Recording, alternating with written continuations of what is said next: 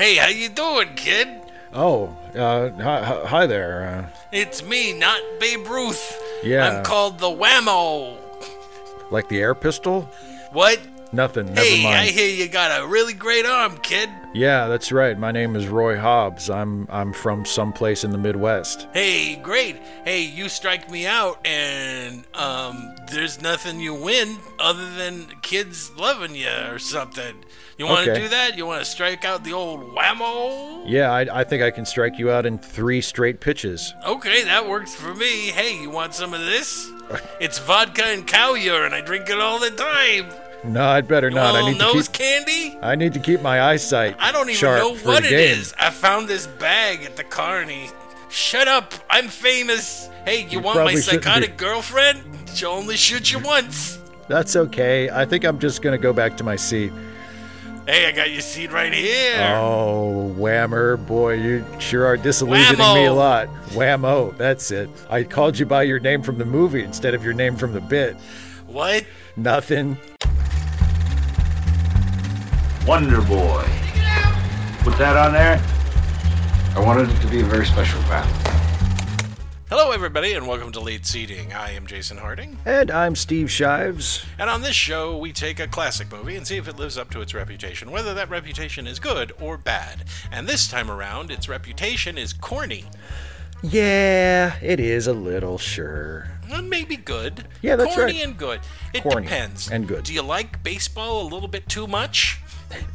Then you probably own the movie. You're probably And it's going to like it. You have it on VHS and DVD and Blu-ray, and you don't let your kids touch it. Nope. You're like, get away from my copy of this movie. Don't even look Or at it. Bust your hands, and you're going back into the garage again. I'm sorry, Daddy. And there are 3 movies you don't touch. This one, Barbarella, and Groucho Goes West. Those are the. I don't even know if that last one is even a fucking movie. It should be. Don't care. It should be. Should it? Yeah, I mean, why wouldn't you want to see the adventures of Groucho going west? What classic baseball cult movie are we going to be reviewing this time around, Steve? Oh boy, we are going to be reviewing that classic baseball cult movie from 1984, although it seems like it should be older than that. The Natural. Yay! Dun dun dun dun dun dun dun. We made our listeners suffer through another baseball film. Yeah, Everyone else loves basketball. Why aren't we doing basketball movies, Steve? because baseball's better than basketball. And also, I can only name one good basketball movie. Maybe 2. That's true, there aren't that many. Basketball's hard to film, man, and make it compelling. Because it's always action. Yeah. Things are always moving back and forth. There's no- barely any timeouts. These kids, they need to learn to slow down. Did you just start a sentence with these kids? Let the drama build. It's always That's right. movement, action. You need to give it a chance to breathe. How can you get any shots in the golden hour when all basketball is played inside a closed stadium? That's another thing. I would watch, you know what? I would watch basketball more if it was open air and they had to play in the rain and snow. I think it should always be played on a field, like a grassy field with How would the rocks, basketball bounce? erratically, unpredictably. Think how much more interesting the game would be. Okay, that works. Instead of like on a wood, because the basketball needs to bounce. It wouldn't bounce; it would just go boom and then just lay on the ground. You Well, gotta no, have a bouncy basketball. You would have to bounce it really hard. Okay.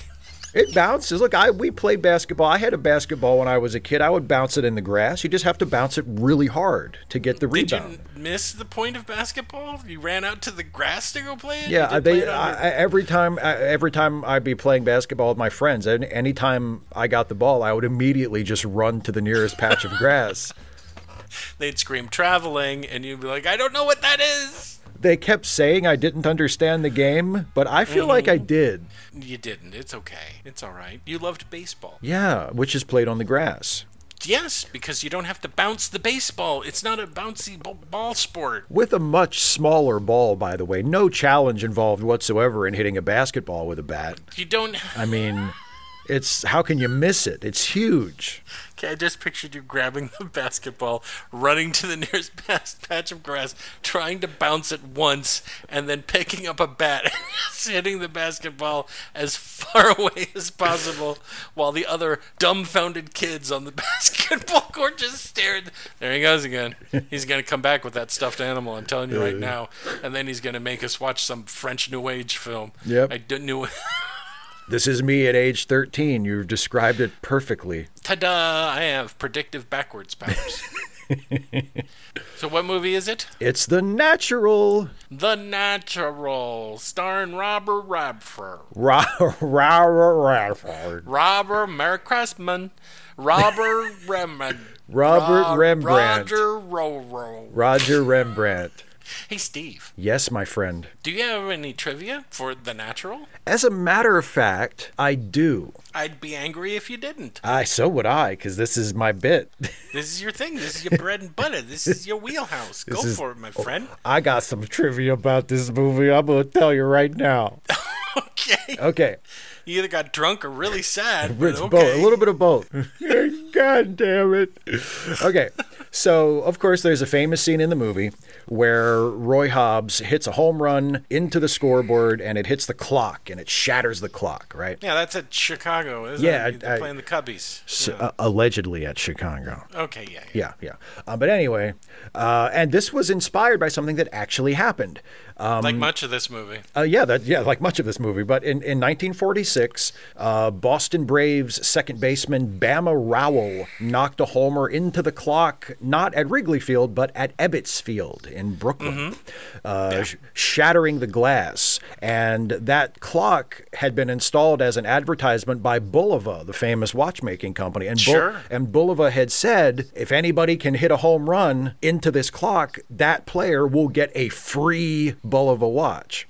Wow. Yeah, I know, right? So Bama Rowell hits a home run into the Bulova clock at Ebbets Field, shatters the glass. Sure. He did get his free watch, but the catch is he didn't get it for 41 years. I couldn't find a reason as to why Bulova made him wait 41 years, but he hit the home run in 1946. He didn't actually get the watch until 1987. Okay. So actually, so 31 years, but still, it's no 41 years. Yeah, that's my initial math was correct. Hey, Steve, we transitioned out of trivia about the movie into trivia about baseball. Yeah, but the trivia about the movie is that it was based on this thing that actually happened. I don't care if this guy got his watch or not. I honestly don't. Do you think that the real guy saw that in the movie and immediately got his lawyer on the phone and was like, "Get Bulova on the phone. They used it in a movie, and I still haven't got the goddamn watch." More than likely, he said, "What time is my medicine? What is this? Who are you? Don't touch me. Where am I? I don't like baseball. I pooped him again. Where are my children? Here's your watch. What? What's a watch?" He puts it on upside down. He puts it around his forehead. Yay! I have a headband. I'm Time Man now. Take me back to when I was young. Doopity-doo. I played baseball? He walks by some people at the home watching a ball game on TV, and he's like, "What the fuck is that? What is that stick and ball game you guys are playing?" It's the dumbest thing I've ever seen. Racquetball. That's a sport. That's a man's game. I was called King of Racquetball. I got a crown and everything. Stop it. Stop pushing me into the other room. Played for the Boston Rackets. Please tell me you have more trivia. I have more trivia. Yes, I have more trivia. This is actually one that I appreciate. You probably won't appreciate it so much. We'll see. But that's okay. Some of these are just for me. Of course. Roy repeatedly declares in the movie that he wants to be remembered as the best there ever was. That's right. Right? He says he wants to be walking down the street one day and people see him and they say, "There goes Roy Hobbs, the best there ever was." He says it once. He says it. I think he says it. He says it twice. He says it twice. He says it twice. He says it once. He says it twice. But anyway, he says Does he repeat it? Yeah, he says it to Iris in the hospital closer to the end, and then doesn't he say it? He says it on the train, I think, to Barbara Hershey before she shoots him. Before she attempts to murder him. But anyway, she asks him. That's what, but he says it to her first on the train, and then when he goes and see where. Okay, anyway, we'll get there. We'll get there. We'll get there. Anyway, he's like, I want to be the best there was. Yeah, and the best of any. However, the Pokemon song goes, dun dun dun dun. I'm Ray Hobbs and I'm real great. That's his theme song. That's right. That's what he hears in his head when he's at bat. Well, I mean, that was the theme song of the Saturday morning cartoon spinoff of the movie, which I always enjoyed. I know a lot of people didn't like it, but I thought it was terrific. Roy Hobbs Pokemon. Except instead of a Pokeball, it's baseballs. Sure. Yeah, and they split open, and the ghosts of past players come out of them, and then they fight. The ghost of Babe Ruth comes staggering out. Right, he walks around in this Poke world, and a little miniature Babe Ruth who drinks. Of course. If you're gonna have a mini Babe Ruth, do it right. Mm-hmm. The power move for the Babe Ruth one was to fuck the other baseball Pokemon player.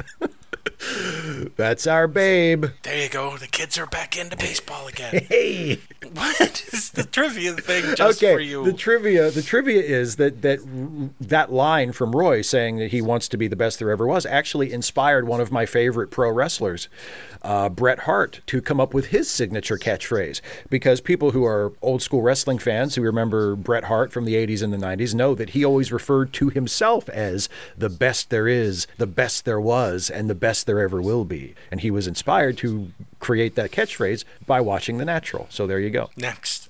Okay. I'm not saying anything. I'm just waiting for you to react. Anything. Okay. That's really not trivia.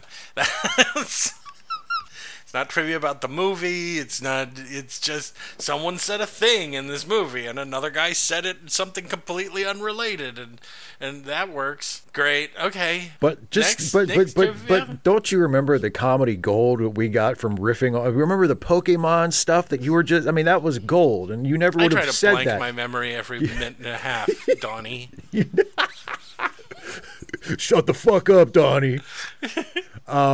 Robert Redford went to high school with Don Drysdale. Okay. Nice. Isn't that neat? And then he made this baseball movie? Sure. Okay. It's not about the movie, but Robert Redford is in the movie. Is in the movie. Okay, here's one. Went to high school with a guy that played baseball. Yeah, and so it all fits together. Now it all makes sense. Sure it does. Okay. This movie, hey, I have some trivia. This movie is about baseball, and I like baseball. You see how that's working? That's why, and you know what? I like baseball too, and I think that might be part of the reason I like the movie. Oh, okay. Anyway, last bit of trivia. Okay. So in 2001, the sports journalist Bill Simmons wrote up an estimate for Roy Hobbs's offensive numbers for the season depicted in the film.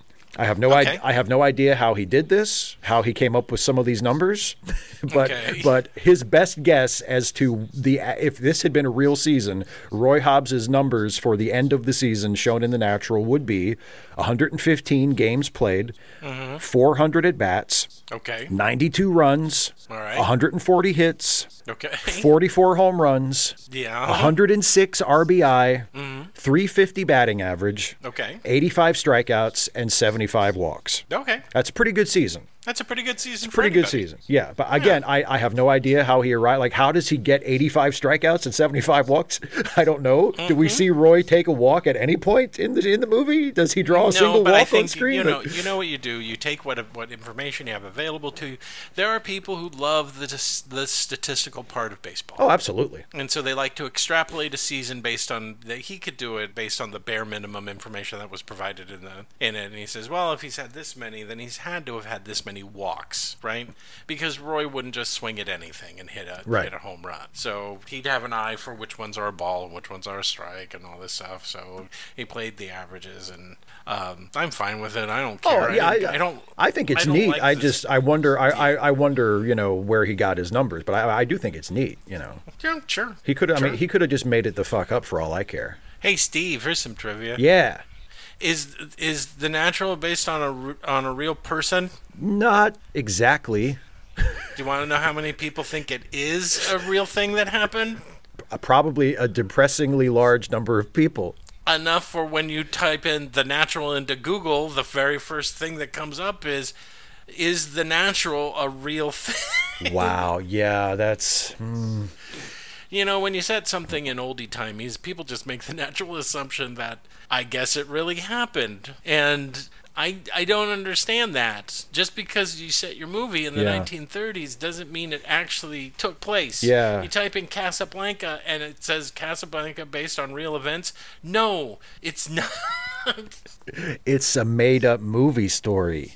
Yeah, but I mean, World War II was real. Yes. Yes, World War II was real. There is a place called Casablanca. Nazis were a thing. So you're saying? So now you're saying the movie is true? I'm confused. No. Either it happened or it didn't. Like what? Jeez. One day I'm going to go to Tatooine. And I'm going to get away from all this weirdness. Oh, buddy. I'm going to get a droid and I'm going to buy a moisture farm and I'm going to be happy. Actually, I take that back. It would be someone says, and then one of these days I'm going to go to Pandora and I'm going to live with Navi and everything's going to be fine. Oh, God. They're simple people and I respect them. I wish that everybody who would do that could do that. Just launch themselves into space. Yeah, go live on Pandora. Out of all the sci-fi fantasy you could choose to live in, yeah, go ahead. I wish you nothing but the best. Go ahead. All right, you done with your I'm trivia? done. That's all my trivia. With your quote-unquote trivia? Wow, Had nothing about the baseball field that they used in it?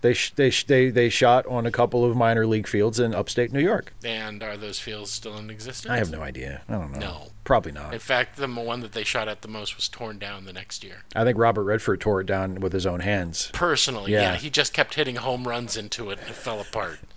Well, then eventually he just started taking a bat to it, He just ran out to the outfield fence and just started hacking away. All right, this is my turn. Yeah. Can I do the thing? Yeah. Okay, here's all the people that made it. It was directed by Barry Levinson. And he's directed movies like Diner and Good Morning Vietnam and Rain Man and some stuff set, what was it, Avalon? Remember Avalon? I do remember Avalon. Yeah, I don't think anyone else does. Screenplay by Roger Town. Who is he the brother of? I believe he is the brother of Robert Town. That's right, and there's nothing else that I could find about him. He has a famous brother. Uh-huh. Also by Phil Dusenberry. And here's a funny thing. All I could find out about him is that he was an advertising executive. Wow. Uh-huh. How did these two write this script? That's a great question. Because the script is good. Sure. Ish. Yeah. I mean, it's a little heavy-handed. Just a little bit. Just a little bit. But since you're constructing some fucking Greek myth about baseball, I would expect it to be a little heavy-handed, right? Yeah, absolutely. It was based on The Natural by Bernard Malamud. Dun dun dun dun dun. Malamud. Produced by Mark Johnson, who also produced Rain Man and Donnie Brasco and all of those Narnia movies. So now you know who to send letters to. Starring Robert Redford as Roy Hobbs, and Robert Redford. He was in all the President's Men and one of them Marvel movies and Sneakers. Anyone remember Sneakers? No. And also, what else has he been in? Wasn't he? He wasn't actually on screen, but isn't he the president in HBO's Watchmen? I don't remember. I remember. I don't think so. Well, what was he the president in? There was some kind of thing like recently where he was like president. There was like President Robert Redford. I think it was HBO's Watchmen. Anyway. Okay, whatever. Anyway, he's handsome. He's so handsome. Well, he's less handsome now. Well, yeah. But I mean, he was very handsome at a time. Paul Sullivan Jr. is young Roy Hobbs. Nothing. Robert Duvall is Max Mercy. And you know him from The Great Santini and Godfather and Space Cowboy. Wait, was he in Space Cowboys? Was he in Space? I don't think he was. No, he wasn't. He was in Deep Impact. I bet he turned that down. He turned down Space Cowboys? Sorry, Clint. I'm not doing that. But he's a fantastic actor. He was a good get for this movie, huh? Oh, boy, yeah. He takes what could easily have been just kind of a nothing character. A sleazeball. Yeah. Glenn Close is Iris Gaines, and she was in that movie where she was crazy. Fatal Attraction. Fatal Attraction, and World According to Garp, and she's been in those 101 Dalmatian movies, and what else? That's it. I'm doing 3. Fuck it. And a bunch of others. It's Glenn Close. You know who she is. Come on. Rachel Hall as young Iris, nothing. Kim Basinger, I don't know, as Memo Paris. Oh, guys, maybe you should have thought more about her name. That doesn't make Memo Paris is not a name. What is Memo short for, Steve? Memoria? Whatever. I don't know. You know Kim Basinger, she was like the hottest sex symbol in all of the 1980s, and she's been in L.A. Confidential and 9.5 Weeks and this movie. I don't know. And Batman. Wilford Brimley as Pop Fisher. Yes. And you know him from The Thing and Cocoon and a billion other movies and Next of Kin, where he shoots guys with a bow and arrow and rides around on a goddamn horse. Yeah. It's the greatest thing in that piece of shit movie is Wilford Brimley. Remember when Wilford Brimley had a film career? That's right. Instead of being dead, which is what he is. Well, yeah, the being dead has definitely hampered his career prospects. Sure. Of late. Barbara Hershey is Harriet Bird, and she's been in Hannah and Her Sisters, and she played the mom in Black Swan, and she's been in tons of stuff.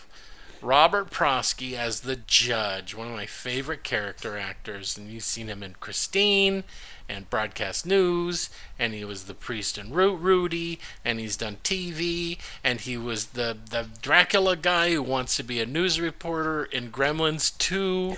He's great. He's great. Richard Farnsworth, another one of my favorite actors. Yep. As Red, what's his last name? Blow. Blow? Yeah, Red Blow. And you know him as Joshua, or Uncle Joshua, in Anne of Green Gables. And he was in The Gray Fox, which is a movie I recommended a long time ago, and you haven't seen it. What are you waiting around for? It's been 6 goddamn years. And also The Straight Story. Joe Don Baker as the only person who should have ever played Babe Ruth, and they've never done it. You ain't kidding. Explain that to me, Steve. You watch him in this movie as a Babe Ruth analog, yeah. Analog, yeah. And I mean, yeah, it's really stunning. It's like, how could anybody? Because Joe Don Baker, especially in the 70s, he was kind of a movie star. He had a hot period. He was kind there. of a movie star. He was pretty good. And he's not a bad actor. I mean, he's done some lousy movies, but he's not a bad actor. And it's like, no, he's not. How could anybody have not looked at this dude immediately and thought, we got to make a Babe Ruth movie with this guy? Yeah, he's exactly. perfect. Because he could totally play him, because he did in this movie. Yeah, absolutely. No, we got to cast John Goodman. What's his qualification? He's fat. Okay, there was more to Babe Ruth. No, Babe Ruth wasn't even that fat. I mean... Yeah, I mean, towards the end of his career, he was kind of out of shape. Yeah. But, I mean, he wasn't John Goodman when he was really big fat. I mean... Now, everybody knows Babe Ruth, the fat baseball player. Yeah, okay, do it. It seems like you're going to do it no matter what I say. So just go ahead. Just do it. He's so good as the not Babe Ruth, but he plays the whammer. Yeah. Darren McGavin as uncredited in this movie. Darren was added on very late.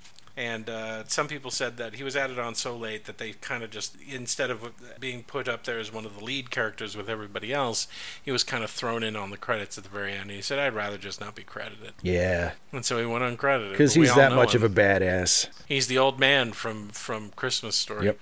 And he's Kolchak, the Night Stalker forever. That's right. And Michael Madsen as Bump Bailey. Holy shit, how old is he in this movie? Oh, we're like 12? Yeah. You know him from Private Ryan and Reservoir Dogs and ruining his own career. He's also a poet, and he has also done a lot of charity work. He's a good guy. I hope he comes back. He's such a good goddamn actor. Absolutely. Oh, you know what? He wasn't in Saving. You know who I'm mixing him up with? You know what Okay, Michael Madsen was in Reservoir Dogs. Yes, that's right. But it was the other guy that was in Saving Private Ryan. It's not Michael Madsen. It's... Oh, shit, I can't remember his name now. But it's not Michael Madsen, so everyone go back and blank your memories about what I said. If only this was pre-recorded. Yeah. Michael Madsen, who would have been in Pulp Fiction, but didn't. He turned down the part. He said, this movie isn't going to go anywhere. Mm-hmm.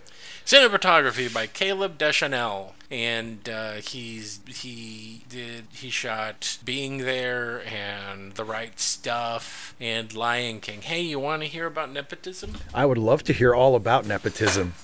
Okay, so you know who played John Glenn's wife in The Right Stuff? Who played John Glenn's wife in The Right Stuff? His wife, something Deschanel. No shit. Hey, do you know who one of their kids are? I'm gonna guess Zoe Deschanel. Yeah, I was which one? And also, her sister was the lead lady. I don't remember what her name is in Bones. Yes, that hit TV show. Yes, and she was also the receptionist that Peter Parker delivers pizza to late in Spider-Man 2. Oh, what a career! I know. Edited by Stu Linder, and he basically edited all of Barry Levinson's films, and also Catch-22 and a few others is fine.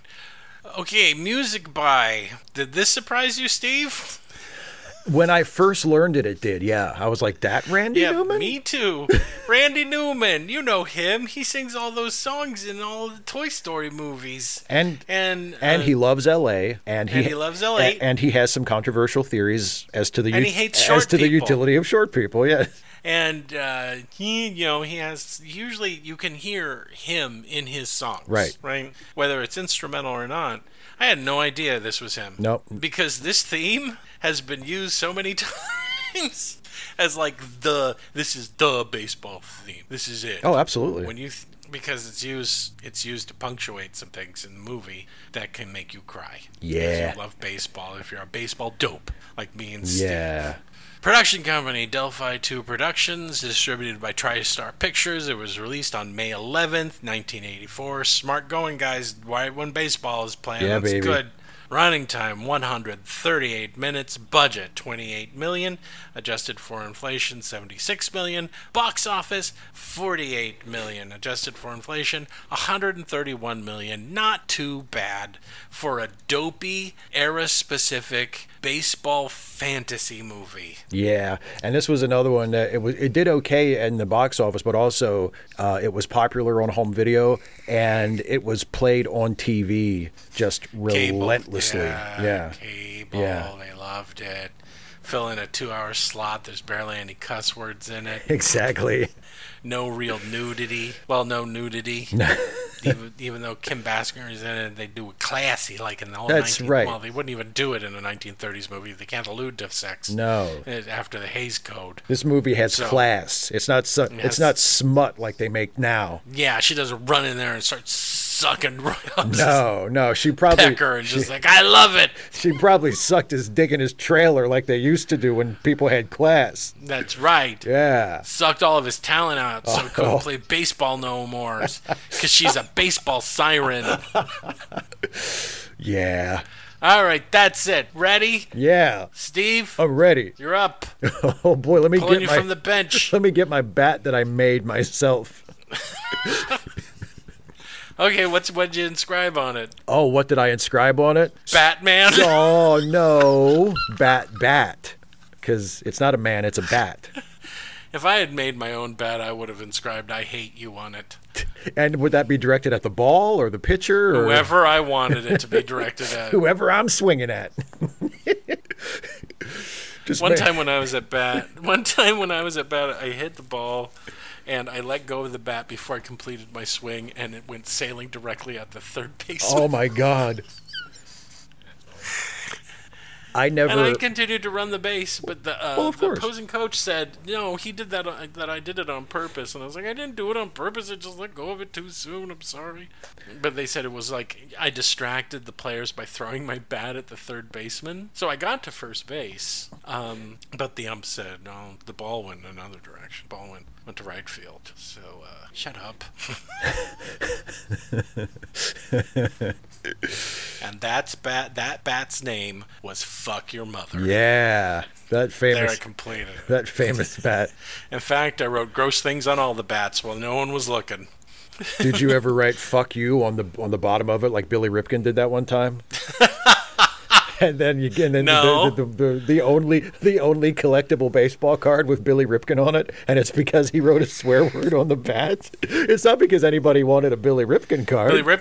But they wanted that one. They wanted that one because no one was looking at it when they made the card. He was like, "I'm the only one who can do this. I'm Billy Ripken. Nobody's going to be paying any attention. I can write whatever I want on this thing." Steve, I told you. You're up. Oh, Come on. sorry. Here we go. Okay. All right. And you and I run into this epic fantasy that is The Natural. Steve, Yeah. take it away. It starts out we just get the title of the movie. Gotta watch this guy. He'll throw a wild pitch, so I think his arm's tired. So, maybe you can just put your bat on your shoulder and he'll walk you in. Sure. Okay. Okay? If you can, get hit by the ball. Do you think that's my best shot? Yes. Just maybe stick my elbow out? No, your head. My head. Really lean into it. Thanks, Pop. All right, we started. And It's nice. It just says The Natural. It just says The Natural. No fucking around. That's right. No extended CGI title sequence for this movie. No, just black with white letters. The Natural. Class. Class. Pure fucking class. And then we cut to a 56-year-old man at a train station. Yep. Just sitting there waiting for the train. And then the train passes by, and when the train finishes passing by, he's gone. Movie over. He probably just got on the train, though. And in fact, we see right after that, that's what he did. He's just sitting on the train. Right. But then we cut to the dewy past. Yeah. Back in the good old days. Yeah. Kid playing ball with his dad, right? Yeah. And his dad's like, you have a lot of talent, son, but you need to work really hard or you'll be nothing. Do you hear me? Nothing. You'll be a failure. Nothing. I'll bury you in the backyard with your older brothers. So Roy becomes a great pitcher because he doesn't want his father to kill him. That's right. He doesn't. And then he makes a bat. Yeah. What does he make a bat remember out of? his father dies, and then that's right. His dad dies. So he has like the Superman origin story. His father has a heart attack and dies, and he's like, "Pa!" And he runs out, and his dad's fucking dead. And then Dad's like, "Beware of the black lady." Exactly. Wonder what that means. Probably I'll forget about it. Anyway. Dunno. And at that night, lightning strikes the tree that his father died under. Because God is stepping in to intervene. And from the wood of that tree, he carves his bat. Mm-hmm. And lo, did he name it Wonder Boy. Wonder Boy. Wonder Boy. He puts a lightning bolt on it. Yeah. Wonder Boy, by the way, also one of my favorite Tenacious D songs. Then we cut a little bit forward, don't we? Yeah. Now he's played by Robert Redford. Yeah. And we're supposed to believe he's how old? He's like 19 or 20. Yeah, 18. That ain't happening. He's been scouted by the Cubbies. Yeah, and he's leaving. He's catching the train and he's going to Chicago. But first he's got to talk to his best girl. Yeah, who's about 38 years old. Although they shoot them both in very low light for this sequence. Well, that's smart. Yeah. But they go to full broad daylight as soon as he goes. But he's like, "I'm going." And she's like, "I love you." And he's like, "I love you too." And she's, "Here's my pussy." And he's like, "Oh boy." And then because they're in love, they love each other. That's right, Steve. And they have unprotected. They have unprotected sex in a barn. Again, classy, off camera. Off camera, yeah, nothing for the Hays Code to get upset about. And then we cut to the train, and he's on his way, and he's got his scout, and his scout is, what's his name? Something. I don't care. He doesn't matter. Sam Simpson. Mm-hmm. But there's another guy, a reporter guy named Mercy. Yeah. And he's there with a guy called the Whammo. He's called the Whammer. He's called the Slug Master. His name is Crabe Booth. Crabe Booth. Exactly.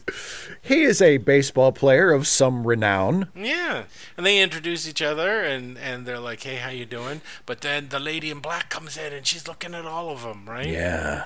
And you're like, "Uh-oh, she's pretty or something." She looks, I don't know. she looks like bad news. But, Blabe Booth is not impressed with Roy Hobbs at all, right? Right. And then they stop at a carnival, and the Whammo or the Whammer or Babe Ruth is making a demonstration of hitting a bunch of homers, right? Yeah, at like a carnival game. He's just hitting some dingers for the kids. Mm-hmm. And then the scout who came with Roy is like talking to Max Mercy, the sports writer. He's like, "I'll bet you $10 that my boy Hobbs can strike out the Whammer on 3 straight pitches." Right. And he's like, "Okay, you're on." And then they do it, and he doesn't. Yep, pretty much. And then the Whammer's the like, last "Fuck pitch you." is an epic pitch. Yeah. It's shot in the golden hour. Oh, yeah. So it's extra pretty. And then he strikes him out, and the Whammo goes, "Oh, to dull this pain, I need to start a fucking cocaine habit or something." I love that, and it's one of the things that I just love about this movie. It's like, okay, he struck him out once, in the middle of a field in front of like 20 people, but it's treated as like this epic occurrence, you know? And it's like, I mean, he got struck out in actual games, presumably. Like, but this is like a big deal. Well, remember, we've strayed into the world of complete myth. Oh, for sure. There's nothing, I mean, it's based on factual things. It's set in an era that actually existed. But, you know, they're going to make it seem like, oh, he struck out Babe Ruth. Yeah. I mean, Plabe Goof. I mean, whatever this guy's name is. The Whammer. His name is the Whammer. That's what it says on his birth certificate. He's Whammo to me. If he's made up, I'm just going to call him Whammo because it's more fun to say. The Whammo. Whammo. Later, on the train? Is it on the train? Yeah. The lady in black talks to him, and she's like, "You gonna be the best there ever was?" And he's like, "Yes, I am." And she's like, "Okay, by me." And then they get to Chicago, right? Yeah, and he checks into the hotel. She invites him to the hotel room. She's dressed up in her nightie, and she's got a black veil on, and she's looking crazy, and then she shoots him. Yeah. And then she disappears, and you're like, oh no, she was some sort of Satan sent her. She was a demon. She just disappeared. She's a demon, and Satan doesn't want godly baseball to be played, and so they killed baseball Jesus. Just, no, that's the Billy Graham version. Oh, okay. Yeah. Anyway, we see Roy laying on the ground shot, and we're like, okay, so, and then it goes to black, and we're like, okay, the movie's over. Short movie. I mean, it was well made. But then it says 16 years later, and we meet the Knights. The New York Knights. The New York Knights, a made-up baseball team filled with made-up baseball players. And we meet Pops and Red. Yep. And Pops is Wilford Brimley, and Red is the coach, or is he the manager? No, he's the coach. Oh, Pops is the manager. Pop is the manager and part owner. Part owner. And their team sucks. Oh, boy. It sure does. It was like we were watching the Bad News Bears all over again. And in walks Roy Hobbs, and he's old now. He's old. He's like 36. Yeah, old timer. Maybe 30. Well, no, let's see, 16 years. If it was 18 when he got shot, then that means he's 40, right? No, he'd be 34. No. If he was 18 when he got shot, then he'd be 34 here. Okay, there you go. Mid-30s. He's in his mid-30s. And everyone calls him. He's all washed up, and we don't want to play you. And he's like, oh, okay, fine. And then we meet some of the other players, and they have a star player already. Yeah, right? Bump Bailey. And he thinks he's hot shit, doesn't he? Yeah, because he's the star player of a horrible team. That's right. But yeah, exactly. He thinks he's hot shit. Kind of like Barry Bonds was when he was with the Giants. Whoops. I hate to say this, but the Giants paid a lot of money to have Barry Bonds on their team, and Barry Bonds was there for Barry Bonds. Yeah. We didn't win any of our World Series until after Bonds was fucking gone. He broke all those records, though. Who gives a shit? He did, for him, personally. People showed up to see him do it. I was at one of the games, and I wasn't there specifically to see him beat the record. I was there to watch a baseball game, to watch my Giants. Yeah. I didn't give a shit if it was on. There were plenty of times where we had special days where we would go out onto the field and we could shake hands with everybody, and Barry Bonds would show up and half smile.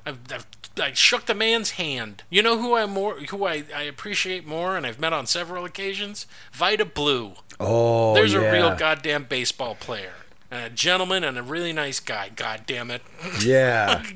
I don't care about Bonds. Anyway, and Pence. Pence is a great guy. Pence is a really great guy. They're also tall. Why are they so tall all of a sudden? What about some of the short guys? Roma wasn't. Did you meet any infielders? Are they still kind of short, or are they tall now too? Well, you know, Roma was. I've met Roma several times, and he's about my height. He's about 6 feet tall. But oftentimes when I ran into those guys, they were fucking like 6'5". Wow. And they're like walking through and like, excuse me, and then a group of giants walk through, and you're like, what the fuck? Wow. I'm glad I didn't take my baseball career seriously when I was playing. I'd never match up. I'd be the dwarf on the team. They're like, hey, dance, dwarf. And I'm like, gee. You can be the bat boy. Oh, goody.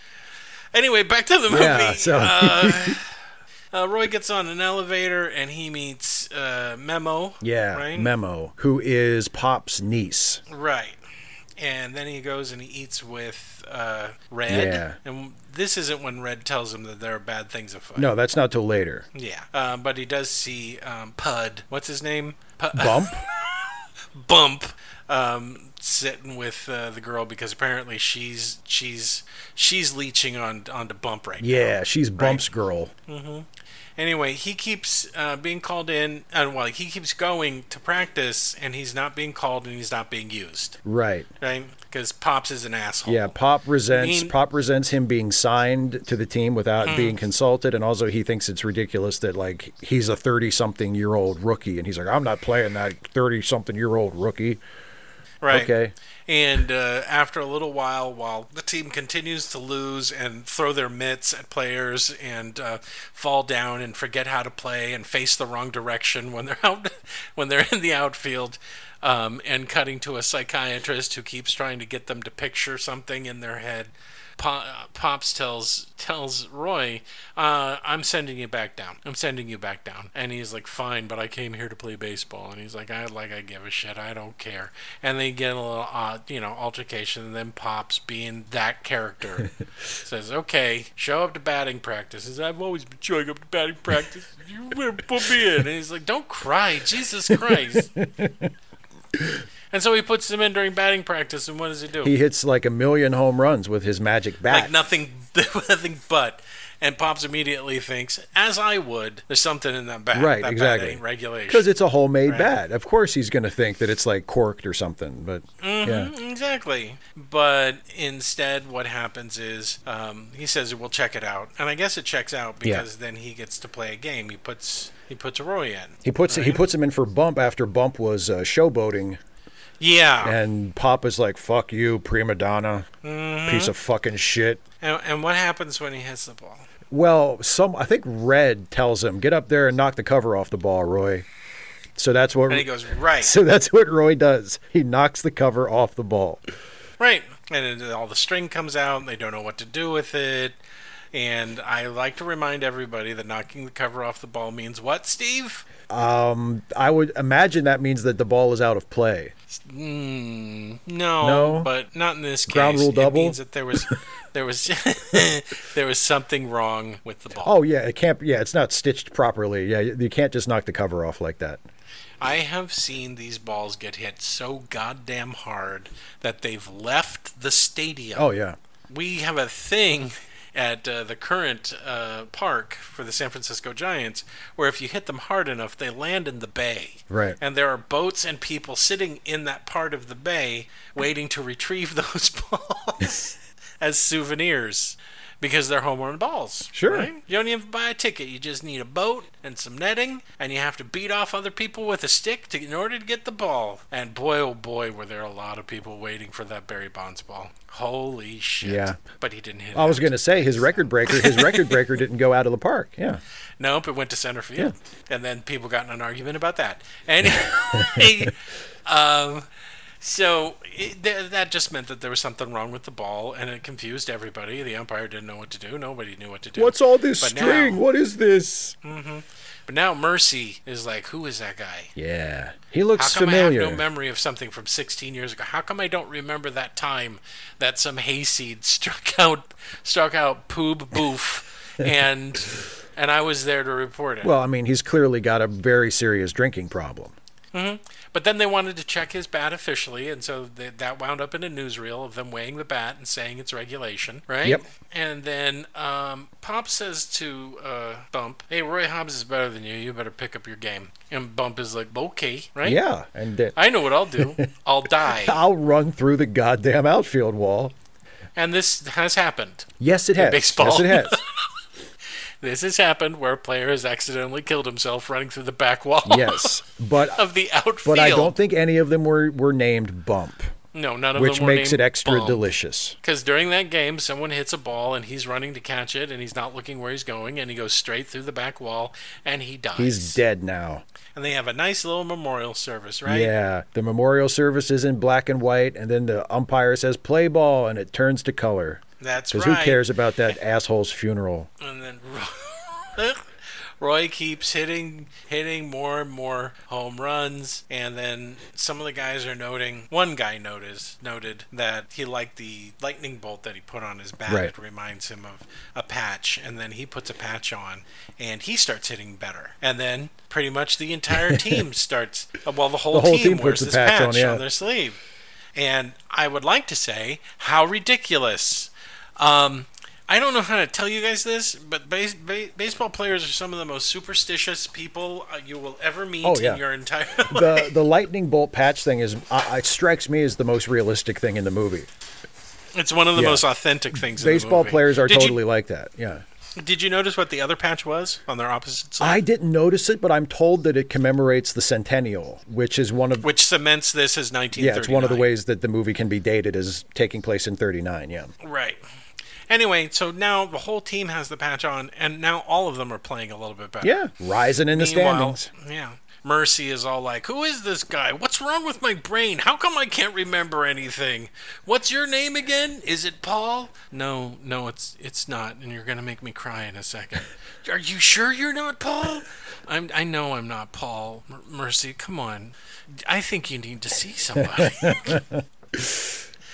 Meanwhile, we cut a whole bunch of stuff. Roy, a movieola with kids. Yeah.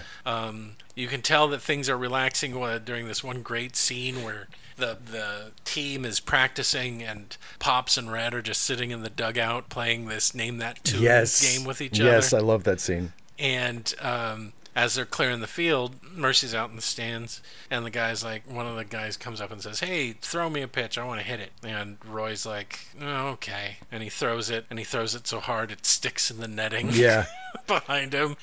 And Mercy's like, "That reminds me of something. I don't know what it is. It'll come to me. I'll think of it." But now Roy has been called up to go see Satan. Yeah, the judge. I mean, the judge.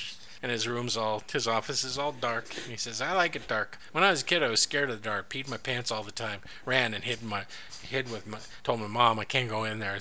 There's demons." And she says, "That's just your Uncle Billy, and you need to lay quiet and be quiet." And I said, "Why, Mommy?" And she said, "I don't care. But now I'm not afraid of the dark because Billy is dead. I ate him. I ate his corpse, and I am stronger for it. And now I love the dark. Anyway, throw games for me, okay?" And Roy's like, I don't want to do that. Because Red told Roy before this that Pops was part owner of the team, had some financial troubles, and he sold 20% of his shares of the team to the judge. Right. On a condition that if they win the pennant this year, then he gets his shares back, and then he has control of the team again, and the judge loses out. Right. So now the judge is like, "I don't like my team winning, and you'll throw some stuff. Do you like money?" He's like, "It's fine. I don't care." And Roy basically says, "I'm not going to do these things. You're a bad man. I don't like bad men. And I'm basically the Superman of baseball. Right. So you stop. I have integrity." And he leaves and he turns the light on. And he's like, "Turn that light off. People can see my horns." And he just leaves. And then who turns the light back on again? It's this guy, Gus Sands, who also has like kind of a connection to Memo. He's a bookie, and he's a bad man. He's also a bad man. He's a very bad man. Mm-hmm. Meanwhile, he's walking away from that meeting, and Mercy is like, "You tell me, you people. There's a bunch of rumors about you. One of those rumors is that you killed somebody and you're in jail. And another one of those rumors is that what was it? I don't know. I can't remember." He runs like 2 or 3 possibilities by him, and Roy's just like, one of those rumors is you crashed in Kansas inside of a spaceship, and you've been sent here to play baseball. And Roy's like, "That's ridiculous. You shut the fuck up. That's dumb. Other people have called you Baseball Jesus. Are you? Will you be crucified at the end of the season?" And he's like, "Kinda." I mean, how broadly are we defining crucifixion? Right. Anyway, then he goes to a dinner party with the bookie and Mercy and Memo. Yeah. And Gus tries to bet that he can, because he's got a wonky eye. And he's like, I can bet that I know how much money you have in your pocket. And he says, and then he uses the wonky eye, and he says, you have $10. And Roy's like, oh, no, actually, I only have $9.37. Right, yeah, something like that. And it's close enough. And then he goes, oh, but I also know close-up magic. And he makes $2 more appear. Yeah, out of Memo's ear, yeah. Out of Memo's ear. And then he says, hey, let's dance. And then they go to the beach and they talk, and she's Kim Basinger in the early 80s. What do you want? Yeah, and he's like, oh, what the hell? And she kisses him, yeah. and he kisses her. And then there's, I can't remember, there's some scene with Pops in a hotel lobby or something. They come in, they come back together, and it's really late. Oh, that's right. And Pops is like, you better be careful, boy. Don't fuck my niece. Oh, by the way, she's poisoned. She's a Delilah. I love her, but she's a succubus. She'll suck out all your strength. That's right. She'll steal your mojo, or deplete you of your vital your vital fluids. Your vital fluids. Bodily you won't be able to play. That's right. That's what she does. She did it to Bump. Oh, by the way, we later also find out that Bump was on the take. Yes, big time. Big time on the take, so I'm glad he's fucking dead. Fuck Bump. But then we start cutting to, Roy and Memo going out, and he has a losing streak, doesn't he? He goes into quite a slump, yeah. Mm-hmm. And everyone's, like, commenting on it, and he's like, I wonder if this has anything to do with the succubus that I'm currently dating. And he doesn't think that way because he's Roy Hobb. Exactly. Of course he doesn't. He's too pure of heart. He does say a line at the beginning that she reminded him of someone. Yes. Right? Yes. Anyway, so the slump's going real bad, but thankfully, the goddess of baseball has come to visit and watch one of his games. That's right. His old girlfriend, Iris. That's right. And in a key moment, haloed by light. Mm-hmm. Oh, yes. She stands up. And she's like, let the goddess Gaia guide the ball to your bat. And he hits a home run, and it strikes the clock. And then now you guys all you can think about is that dumb trivia story that Steve talked about this poor old man who never got his watch. I bet Roy got his fucking watch, though. Oh, yeah, he did. Yeah, goddamn right, because he's not a punk but like Bama Rowell. So in the movie, her very presence in the stands makes him look towards the stands. Right. Yeah, it's like he can sense that she's there. That's right. And she sends a note. A guy with only one line goes, there's a note for you. She's a very nice lady. Yeah. And he walks off, and he's like, how much did you get paid for that?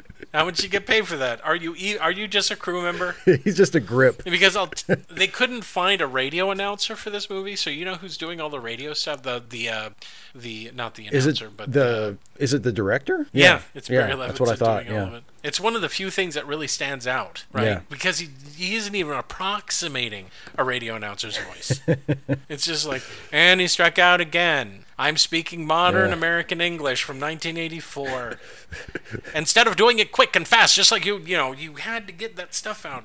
Baseball is slow, but you had to make it seem exciting. Exactly. You had to Red Barber that shit up. Come on. Oh, yeah, you did. But anyway, he gets the note, and then they meet in a diner. And she's like, I'm 47. How did I become 47? And they talk about stuff, right? They catch up on old times. And he's still in love with her. You can tell. Of course. And somehow the newspaper knows about the lady in white. I don't know how that happened. Sharp-eyed photographer. When, oh my God, I can see the power transferring from her vagina to his bat. It's the most extraordinary thing I've ever seen.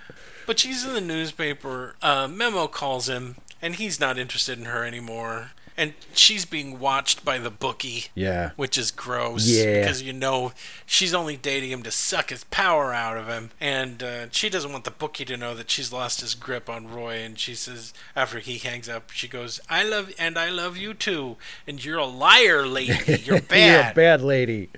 And so then him and the lady goddess of baseball, they meet again. Right? Yep. And they go to her house. They go for a nice long walk back to her house. Yeah. And she says, oh, that's my son's mitt, that he sees a mitt. Yeah. And he goes, gulp, you have a son? Well, gotta go. And she says, yeah. And then she says, his father is in New York. Playing baseball for the New York Knights. No, she doesn't say that. And he's like, wow, do I know him? Duh. Well, gotta go, bye. And she's like, wait, I am not done throwing out things that you should readily pick up, Roy. He's how old is he? He's 19, something like that. 16. Well, if he's, we find out later, of course, that it's Roy's son, so he would be 15 or 16. 15 or 16. Yeah. And he's like, whoa, well, I don't date single moms. Goodbye. And they hug and he leaves. And they're on a road trip, right? And they start winning. And he has a special bond with the kid, with the Bat Boy. The Bat Boy, yeah. And you know what? This is the first time I really didn't hate the Bat Boy, you know? I just didn't. I didn't hate him. He seemed like a cute kid. No, he's a good kid. Yeah. And Roy's hitting again, and everything's great, and they're making a comeback, and they're moving their way up, and they're in first place. Did they get to first place? I think they get to first place or I think they do. They have to get to first place, yeah, because that's where they're at by the end. Like they need to win one more game to clinch the pennant. And they go to this big party in which the gambler guy is trying to convince him again to throw the game because he's got something writing on it, and then the succubus comes up and force feeds him something. He eats it, and then he gets sick. Yeah. And she gave him something, right, Steve? Yeah, she gave him something, and they took him because it was an emergency. They took him to a maternity hospital because it was the closest one, and then for some reason he just has to stay there. Yep. And the goddess of baseball hears on the radio that he's sick, and he wakes up and they found out that they've lost 3 games. That's how long he's been in the hospital. Yeah. Unconscious. Yeah. And then the succubus shows up, and she's like, I want to suck on you some more. And he's like, I don't like you, lady. You remind me of that other demon lady that shot me earlier. And it turns, not yet. That's not yet. The bullet. Yeah, they found a bullet in his stomach, and they say, you need to stop playing baseball so you can heal properly. Otherwise, it'll kill you. And we're like, uh-oh. And she begs him to throw the games, doesn't she? To stop playing and throw the games? She begs him to not play because the idea is if he doesn't play, then the Knights can't win. Of course. Yeah. But he's not buying that. He goes back to the ballpark, and he tries to play, and it hurts him. And the judge sees that. So the judge comes and pays him a visit in the hospital. And he's like, hey, you're going to take $10,000 or these pictures are going to come out. And it's a picture of him laying on the ground shot. And it's a picture of the demon lady laying on the ground having thrown herself out the window, which we didn't know happened. Right. Whoopsie. And he's like, think of all the little kids who are going to see this. What are they going to think? That I had sex? No, see. Yeah. No, it'll be a scandal. That I was the victim of a terrible crime? It'll be a scandal, and you won't and it'll be all over the newspapers. Oh, you mean like that time that Babe Ruth took off his pants during a game and ran around the outfield trying to fuck one of the players just to prove that he's better than them? Or that time Ty Cobb literally beat a fan to death in the stands? Hall of Famer Ty Cobb? You mean it's going to be the guy who beat people to death during games? Worse than the Black Sox scandal? It's going to be worse than it's going to be the worst thing ever. And he's like, yeah, just think of the little kids. They're gonna lose faith in you. And he throws the money onto him. And you're like, oh, yeah, he's a scumbag. Meanwhile, Goddess of Baseball is coming. And Mercy's out there, and he shows her the pictures, right? Yeah. And she basically looks at him like the scumbag that he is, right? Yeah, she's like, get out of here, don't touch me. And it's a great performance by Duvall, because for the first time, Duvall is up against somebody who looks at him like the shitbag he is, and there's a part of him in that performance where he realizes, right? Yes. And he doesn't have the skills to cover. He just realized at that moment, I'm a shitheel. I'm a bad person. I'm a bad person, and this is what a good person is, and I don't, because he's been used to dealing with other scumbags. Right. It's just, he does that little bit of acting, right? Yeah, he's fantastic. Or he's laughing nervously, and he knows that he's made a guffaw. He knows that he's made a mistake doing this, right? Yeah. He even after he kind of gets a read on her, he tries to sort of pivot and say, well, he wants to help Roy and he wants to know more about this so he can keep the story from getting out. You know, he kind of like he's like, oh, okay, so she's not going to go for the threat. Mm-hmm. So maybe if I can turn it and appeal to her humanity, but she just walks away from him. Yeah. So she visits Roy. And they talk about all the shit that happened. Roy, we finally get something from Roy about his feelings of regret, that he's lost a whole lot of time. I'd like to remind everyone that he's only 34 years old. There were people playing baseball. How long did some of these players play? Oh, it wasn't unusual for players even back then to play deep into their 40s. Yeah. Yeah. If not he past could easily that still prime, have like right? Yeah, the idea, I guess because he's injured, it's a little different, but if he wasn't injured, he could easily become a coach, he could become a batting coach. Yeah. There are other, eventually maybe even become a manager of a team. Sure. Excuse me. Because a lot of them did, right? Absolutely. We don't know Yogi Berra because of how well he played baseball, right? We know Yogi Berra because how well he managed his team. And because he had a big mouth and he said funny things. That was the other thing. But anyway, he expressed, and she's about to tell him, oh, by the way, I'm that kid, that's your kid. But then a nurse comes in, and she does what they do in movies. Oh, forget, never mind, you don't need to know this. Yeah. You got enough on your plate. By the way, I still love you, and I'd jump on you right now if I could. We're still in love. If that nurse wasn't here, oh my God. We'd be naked, that's all. I don't care if it would open your wound and kill you. I want you now. You would die happy, Roy. Roy goes to the judge's office, and all the bad guys are there. Right? Yeah. Gambler guy's there, and he's like, I'm going to play to win. And he gives him back his money. He says, you dropped this at the hospital yesterday. The judge goes, we're going to show you these pictures. We're going to show them. And he says, do it. And the gambler guy says, yeah, we don't need to do that. Because he likes the action, right? Right, yeah. He calls Roy a loser, right? And then Memo shoots the floor because she hates the floor. Yeah, she's mad. She's like, I'm just going to shoot something. There's a gun in the judge's desk when he opens up to get the pictures. She grabs the gun, she shoots it at the floor, and then she tells Roy that she hates him. But she actually loves him, right? Of course she does. Of course she does. Because all of her morality is all screwed up. Yeah, and Roy, just in case we haven't gotten the point yet, Roy takes the gun away from her and he says, I was right. I have met you before. That's right. And then he leaves. He walks out. He goes downstairs and Pops is shaving and he wants to be put in. Pops tells him that he's the best player he'd ever seen, or best batter he's ever seen. Right? Yeah. And Roy's getting ready. Mercy comes up one more time, right? And he asked a question that I wanted to ask. Every single time I watch this fucking movie, Roy asks Mercy, have you ever played baseball? Then Mercy's like, nope, but I make it more fun for the people who watch baseball. That's his excuse, right? Yeah, and Roy's like, sure. Yeah, sure. You jerk, you fucking who. So now we're at the big game, right? They win this game. They clinch the pennant. Pops gets to keep the team. Bad guy loses, right? Yeah, it's all come down to this. And Baseball Goddess is there with a nice young man. I guess she works fast. She likes him young, I guess. Oh, I think that's her son. Ew, she's fucking her son?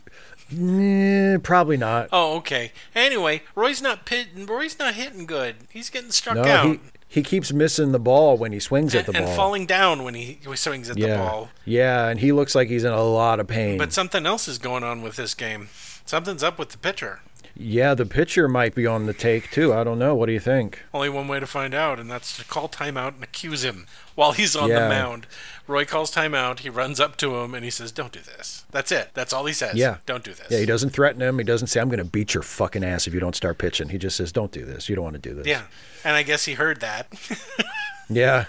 Well, actually, he throws something back in Roy's face. At first, he says, I'll start pitching when you start hitting. Yeah, that's true. And Roy's like, I'm trying. Look, there's blood on my uniform. I'm literally bleeding out of my stomach right now. I'm trying my best, man. And so they resume ball, and Roy goes up again, and he strikes out again. And the Baseball Goddess goes, that's it. That's it. And she runs over, and she gives a note to a guy. And this is the part that I didn't like, right? We literally hear her tell the guy, his son's here, and he doesn't know, right? Right. That's the reveal to the audience. We already knew. Right. Don't get us wrong. Guessed. We figured it out. But But to have it be stated like that is a little I would have anticlimactic. loved this movie so much more is that she gives them a note, he gets the note, he reads it, and we never know what's on the note because we've already figured it out. Because it's obvious. Yeah, exactly. Yeah, we don't need it to be spelled out. But he gets the note, and he is understandably freaked out just a little bit. Yeah. Oh, shit. Meanwhile, what's happened? Well, we're in the bottom of the ninth, of course. Yep. And the Knights are behind, but they have runners on base. They have 2 runners on base. They have first and third. And now Roy's up, and everyone goes, oh, great. Yeah. I guess we'll lose the game now. And he hits the first ball and tries to kill Mercy. Yes, he hits it straight back into the press box. Mercy looks out. He says, maybe I should consider. Who's that guy down there again? Oh, Mercy, no. What am I doing here? Who are you? What is this thing that we're watching? Why does that guy on that little hill keep throwing stuff at that other guy? But at least he made contact with the ball, right? That's right. Then he hits a foul ball. Yeah. It looks like it's going to be a homer, but it tilts foul. Yeah. And he's like, oh, you know. And we're like, oh, no. And we turn around, and something's died. Uh-oh. Yep. He's jogging back from first, and he sees his beloved Wonder Boy has been rent asunder, has been split in two. What happened right before the bat broke? There was lightning. Oh, that's right. Yeah, yeah. Because it's that kind of movie, everybody. Because it's yeah, absolutely. And the scene that actually makes me tear up, right? He runs out there, Bat Boy runs out there. It's broken. Yeah. And he looks at the kid, and he tells him what? He says, go pick me out a good one, Bobby. Mm-hmm. Pick me out a winner. Pick me out a winner, yeah. And what does Bobby do? Bobby goes and gets the homemade bat that he has made, that he's called the Savoy Special. Because that's his last name. Because his name is Savoy, and he likes that beer too, the Savoy. Oh Special. yeah, he's drunk all the time. He's a total drunk. But yeah, so and he gives Roy the bat that he has made. Yeah. And he smiles, and it's not like, what's this piece of shit? He's like, okay. And they throw a couple of pitches, and then they replace the pitcher, right? Yeah. And a man mountain comes out from Kansas. Oh my God, a giant. And they're like, he's gonna murder him. He's gonna murder him. There's no way that this is gonna happen. And he throws a critical pitch, and there's like 15 different cuts when he throws it. And what happens, Steve? Roy hits it into the lights. That's right. And he causes a electrical fire. Thousands of people die. The stadium burns to the ground. But the lights start exploding. And not just the ones there, all of them. All of them, just a shower, like fireworks. It's a shower of sparks all around as he rounds the bases. And I do kind of like the subtle dig at baseball owners at that, right? Night games are incredibly hard to play. The lights make it, because think about it. You have to look up if you have to catch a ball out in the outfield, and you look up, and there's nothing but these huge, there's 15 suns bearing down at you at this point. You can lose the ball in the light glare. It makes the ball very hard to see when it's a night game. But the owners wanted night games because more people could attend them. Right. And the fact that he hits them directly into this thing that basically represents owners' greed, and it makes them explode is kind of... It's nice. We've said this whole time, this is a myth, guys. This is... Some of these things are things that we want to have happened. This thing has never happened, where someone hit it into the lights and then basically shut down power to the entire stadium. But he does, and then he runs around the bases in slow motion. Everyone's happy except for the 3 evil people. Yeah. Pops is happy, Red's happy. The sparks coming down look like fireworks, right? Yeah. It's magical. It's so magical it makes your balls ache. And he gets his home run, and then we fade to black. And then what do we see? We see the ball flying through the air, right? And then it lands in the glove of Iris and Roy's son. Right. They're standing in the field where Roy and his dad were playing baseball at the beginning of the movie. And the kid takes the ball and throws it, and then we cut to the reverse shot. Well, and it's we Roy. cut to Iris, who's currently in an Andrew Wyeth painting. Iris is standing there watching. And we see Roy catch it. We see actually a relatively brief shot. Oh, very brief. It's just long enough to establish it. He catches the ball and throws it back, and then we cut to black, and that's it. We cut to the end. The end, yeah. Great big 1930s, the end. Yep. Oh, boy, yeah. Credits, done. Steve, go. Yes. I liked it. This is my favorite baseball movie. Is it? I didn't know The Natural was your favorite. I like it more than Field of Dreams. You like it more than The Bad News Bears? I like it more than The Bad News Bears. Wow, yeah. okay. Yeah, I love The Natural. Part of it might be that I found it when I was very young, and it sort of imprinted on me. Oh, dear God, would it? But, I mean, yeah, this is my favorite baseball movie. And like, before I even get into its merits as a film, it's one of those movies, if you're a baseball fan and you know a little bit about the history of Major League Baseball, there's just so much here that is of interest. And nowadays, we might call some of these things Easter eggs, but studio executives didn't know about that yet. No. So the movie doesn't, right? Yeah, it doesn't smack you in the face with any of these. It's just details that are in the movie, and if you notice, you notice, and if you don't, it's not distracting. Sure. For example, we mentioned at the beginning. You asked, how many people think Roy Hobbs is based on an actual guy, and he's not based. He's kind of based on a bunch of guys. Yeah. There is one particular player who was like a 34-year-old rookie, who was kind of an inspiration. But the Hobbs's character in general, there's a little Babe Ruth in him, and of course, we have an actual Babe Ruth surrogate with the Whammer. Sure. But there's some Babe Ruth in Roy Hobbs as well. He starts out as a great pitcher and becomes a great hitter. He's like the talent of Babe Ruth, the disposition of Gehrig, right? Yeah, and he's exactly, and also the disposition of Gehrig, and also the other player that I mention in my notes here is Christy Mathewson, who was renowned for being one of the few great baseball players to also be a decent person. And Redford even kind of looks like Christy Mathewson. If anybody knows who I'm talking about, if you've ever seen photographs of Christy Mathewson, who was this great, fantastic pitcher for the New York Giants in the first decade of the 20th century, Robert Redford maybe could have played him in a movie. If anybody had ever made a Christy Mathewson biopic in the era when, in the 70s or 80s when Redford would have been appropriate for it, he would have been a fair Christy Mathewson. And also there's a little bit of Ted Williams in there because he talks about he wants to protect his eyesight, and he says he wants to see people walk down the street and see him and say, there goes the greatest player to ever play the game. And Ted Williams used to say that's what he wanted, to people to see him and say, there's Ted Williams, the best hitter who ever lived. So there's that. As a movie, it's a wonderful combination of historical fiction and just outright fantasy. It's almost like magical realism, because Hobbs does all of these just absolutely incredible things. Yeah. He knocks the cover off the ball. He hits the final home run into the lights, and they're presented as like amazing things. The other characters react to them as though it's just this amazing thing, but it's not outright supernatural. He's just this prodigious talent. There's a couple of little things in there. His bat. And the lightning. Oh, the magic bat. The sure. magic bat. Well, I think to me that goes to the mythic quality. I still agree with you with magical realism. But anyway, sorry. Yeah. But Roy is a mythic figure, And in fact, the lady in black asks him on the train if he's ever read Homer, and he says no. And I think maybe the reason for that is that he is literally Odysseus. Yes. His story is very much like the Odyssey, where, he's separated from his true love for many years, Iris.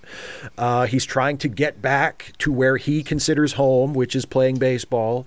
And along the way, he's confronted with all of these temptations and obstacles that try to pull him off of the righteous path, right? But eventually he perseveres and he makes it home.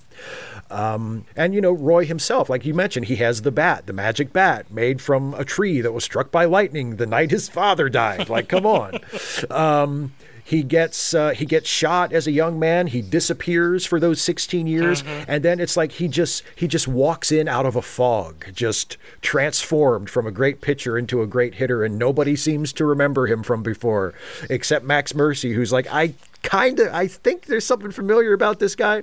And we never really learn what happened during those missing 16 years. Like he talks about it very generally with Iris at one point. But for the most part, it stays a mystery. He just kind of vanished and did other things for 16 years and then comes back. Mm-hmm. And it's indicated that he came up through the minors. Yeah, and he played. I think he said that he was playing semi-pro when he got found by the Knights scout. And yet, for as fantastical as much of it is, I've always been impressed by how real so much of that final stretch of baseball feels. Up until Roy hits his last home run, and then we remember that we're watching a fairy tale. Mm-hmm. Up until that point, that situation where the Knights need to win to clinch the pennant, and they're down going into the ninth, and they've got 2 men on base, and their best player is coming up to bat, but he just got out of the hospital and he's been striking out all day. Like there's a lot of melodrama. He's bleeding. I mean, there's a lot of melodrama in that. But the general situation is not as fantastic as some folks might think. Like if you just look at the situation during the game, that's a very realistic baseball situation. Sure. And I'm sure people who have been baseball fans a long time, like we've all seen games like that. Oh, I've been disappointed on numerous occasions. Oh my God! Well, but hopefully you've also been delighted when the opposite happens. Sure. Your team, like the Knights are down to their final out. There's a guy coming up to the plate who has been the shits all day, but who has the potential at any moment to knock any given ball out of the ballpark. Sure. But you don't know if he's going to come through or if he's going to fail. And that's the drama. And this film captures that drama and that tension superbly. Mm-hmm. Probably better than any other baseball movie I've ever seen. Like for as much as we celebrate it for being mythic and for being fantastical, it really gets the reality of the game right in a very superb way as well. So the movie has all this going for it, but there's another element that I think is often overlooked that I also think is really important. And that is that this movie is a little bit of a cautionary tale. For most of the movie, Roy is single-mindedly focused on baseball. Sure. And he says repeatedly, I want people to see me walking down the street and say, there goes Roy Hobbs, the best to ever play the game. And we see that he has the talent to do that he is that good. Mm-hmm. But we also see how hollow that ultimately is. Sure. It's not baseball that makes Roy happy. In fact, by the end, it almost seems like it's a demon he needs to have exorcised. Like, he needs to play this last game. He needs for the Knights to win the pennant. And yes, he wants to help Pop. Like, he's doing part of it is altruistic. Sure. And he wants the judge to lose. But also, it just seems like he wants to be free. Mm-hmm. It's like he wants to do this so he can say, I did it. I came back. I played in the majors. We won the pennant. His dad I wanted did him to play baseball. Yeah.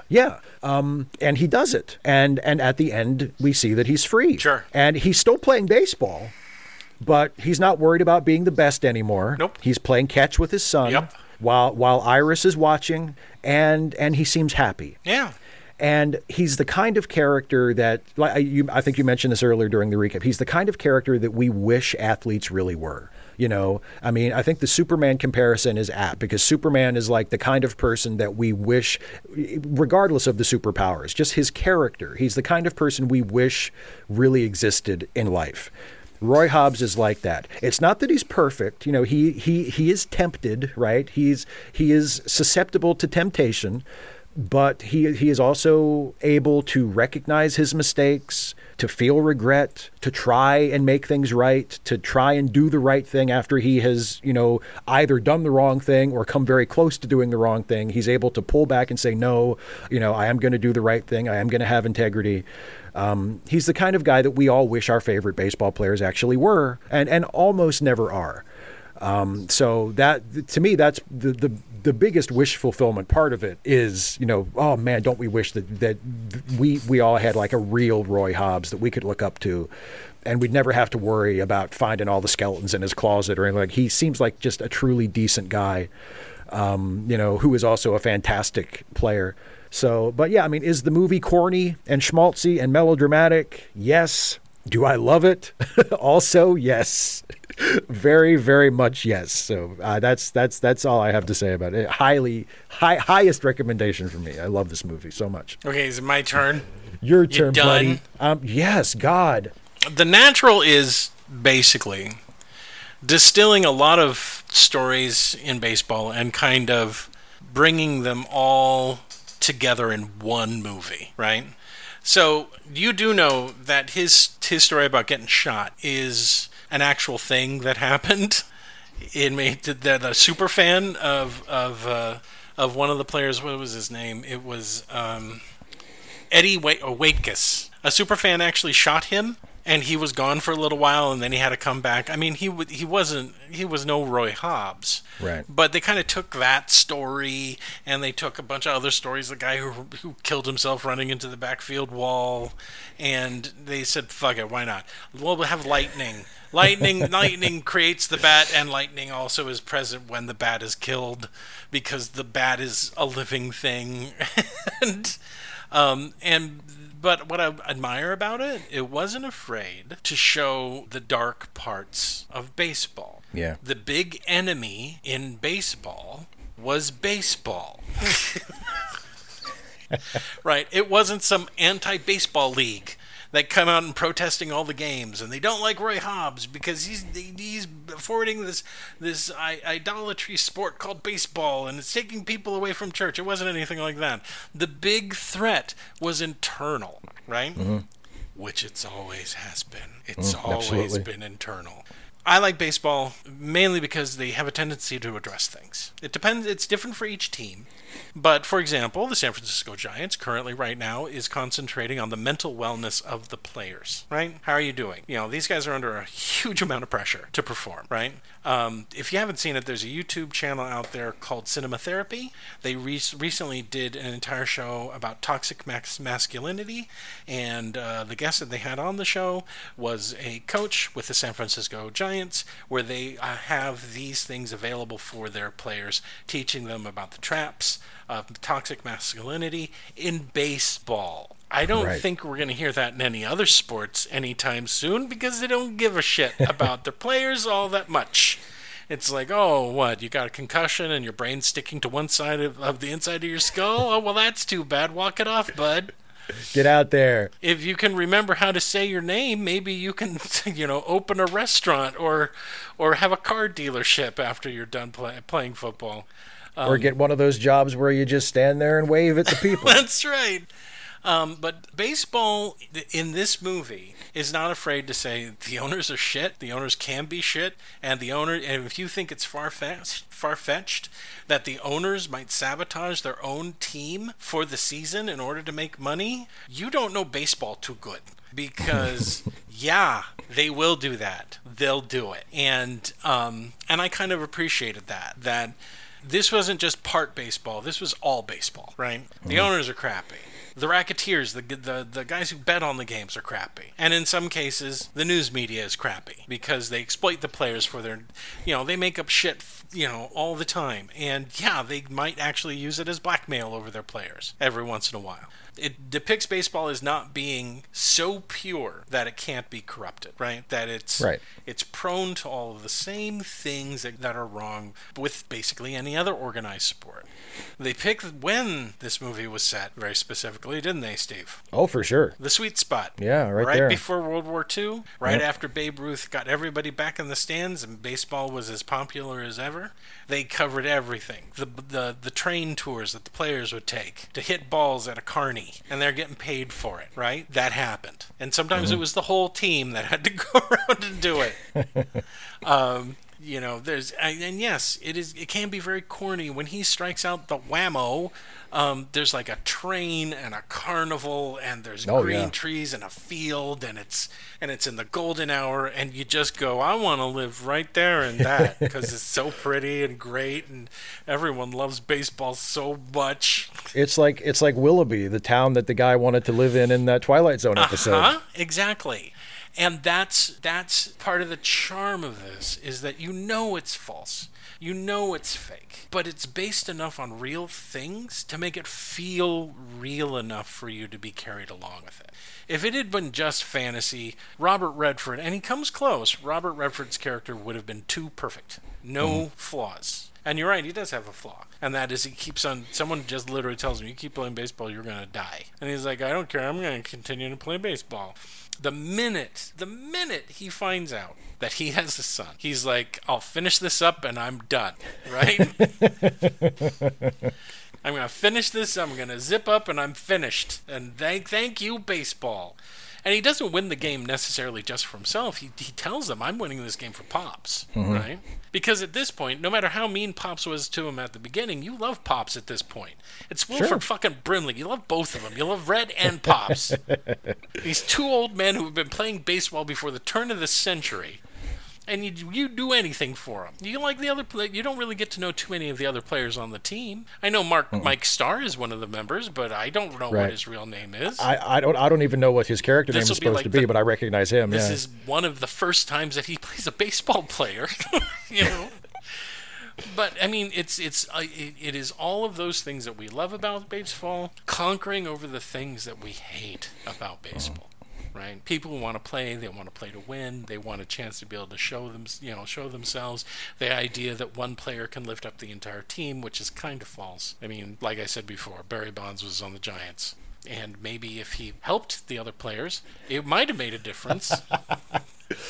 I don't know, but it has that underdog story of the worst. I mean, literally, these guys are getting hit in the nuts with balls while playing, losing balls. You know, they're not paying attention to what's going on the field during a game, and they go from that to, you know, potentially winning the pennant.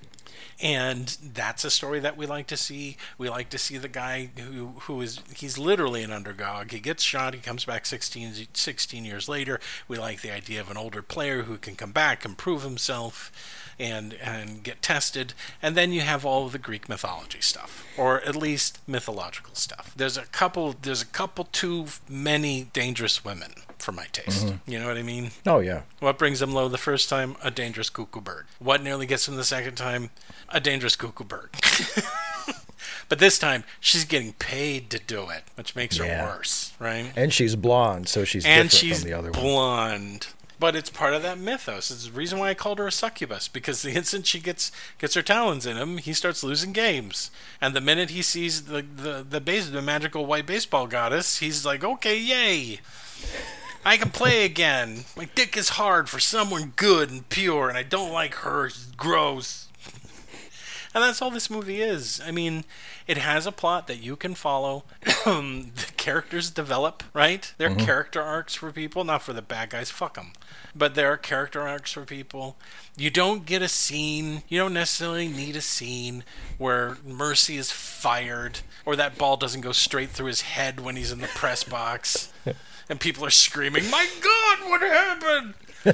And they continue playing the game. You don't see, you know, a fire start in the judge's office, and they're just running around on fire because Roy hit a ball into the window that, you know, ironically turned on a light that was next to some whiskey that explodes all over them. You don't get, like, the full Wrath of God punishment for the villainous characters. He doesn't hit a ball so hard that it goes to Germany and knocks off Hitler's nut. And he rolls around on the ground going, "Ach du Liebe! I hate American baseball!" But it's just, you're right, it's magical realism, right? We know this isn't real, as much as we would like to believe it's real. On the technical side, the movie is beautiful. It's just beautiful. Well shot, well edited, well performed. You know, I've never really thought of Robert Redford as being terribly dynamic, and he's not in this. But that was the part that he's playing. He's not a loudmouth, you know. He's not a jokey guy. He's not a drinker, you know. He doesn't philander around. He gets involved with Kim Basinger because he's not involved with anybody, right? And the minute he finds out that his love from high school is still around, he drops her like a hot rock. Yeah. I don't know. It's just one of those things. It hits all those things really nice, and it doesn't matter. You're going along with it. It doesn't matter. Did this happen? No, it doesn't matter. It doesn't matter. Did this happen? No, it doesn't. Listen to me. It doesn't matter. When did that kid find time, equipment, and talent to make a baseball bat? Well, Roy did say that they could work on it together. That's true. Although we never see that. But no, we don't. It is established early that that's a thing he wants to do. So. Right. So somehow they found a lathe and they made, because that's how you make a baseball bat. You make it with a goddamn lathe. You don't carve it by hand on a workbench at a farm. And then sand it down. That's how you get a lopsided bat. A tree was struck by lightning. One of the branches fell down, and a bunch of beavers came out of the lake and nibbled it down to a baseball bat. Then it was left exposed to the elements and sand, which sanded it down, and then it just magically Wonder Boy appeared on the bat. It was under my bed one day. It was floating in the air as if it was held by my father, and I heard a ghostly voice say, "You're gonna be a baseball player." But I love it. I mean, what else can I say? It's well made. It has, as far as baseball fans are concerned, it has stood the test of time. There's nothing in here that will make you upset. Maybe the women. Maybe. Yeah. Because it's like, couldn't it have been anything else?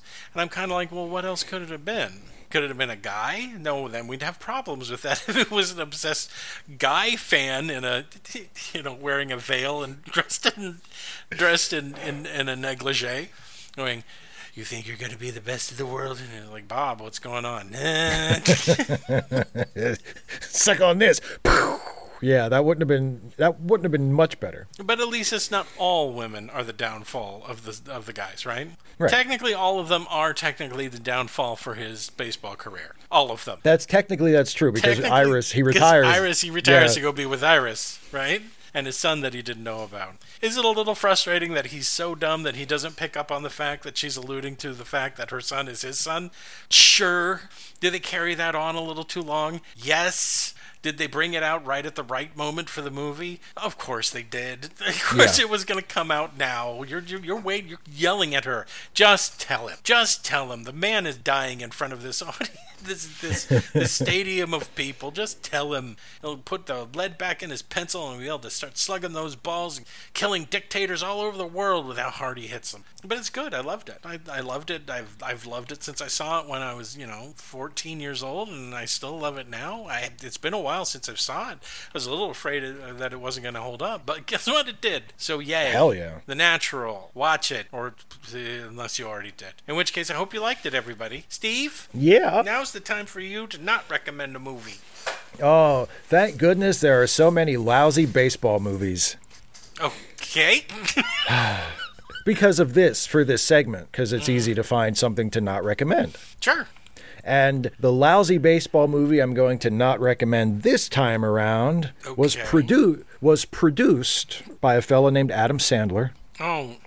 I probably don't need to tell you why that because it was produced by Adam Sandler, it stars Rob Schneider, because you just sort of assume that. It also stars David Spade. And hey, John Hader, remember him from Napoleon Dynamite? Mm-hmm. And nothing else? Yes. He sure was good in that one movie.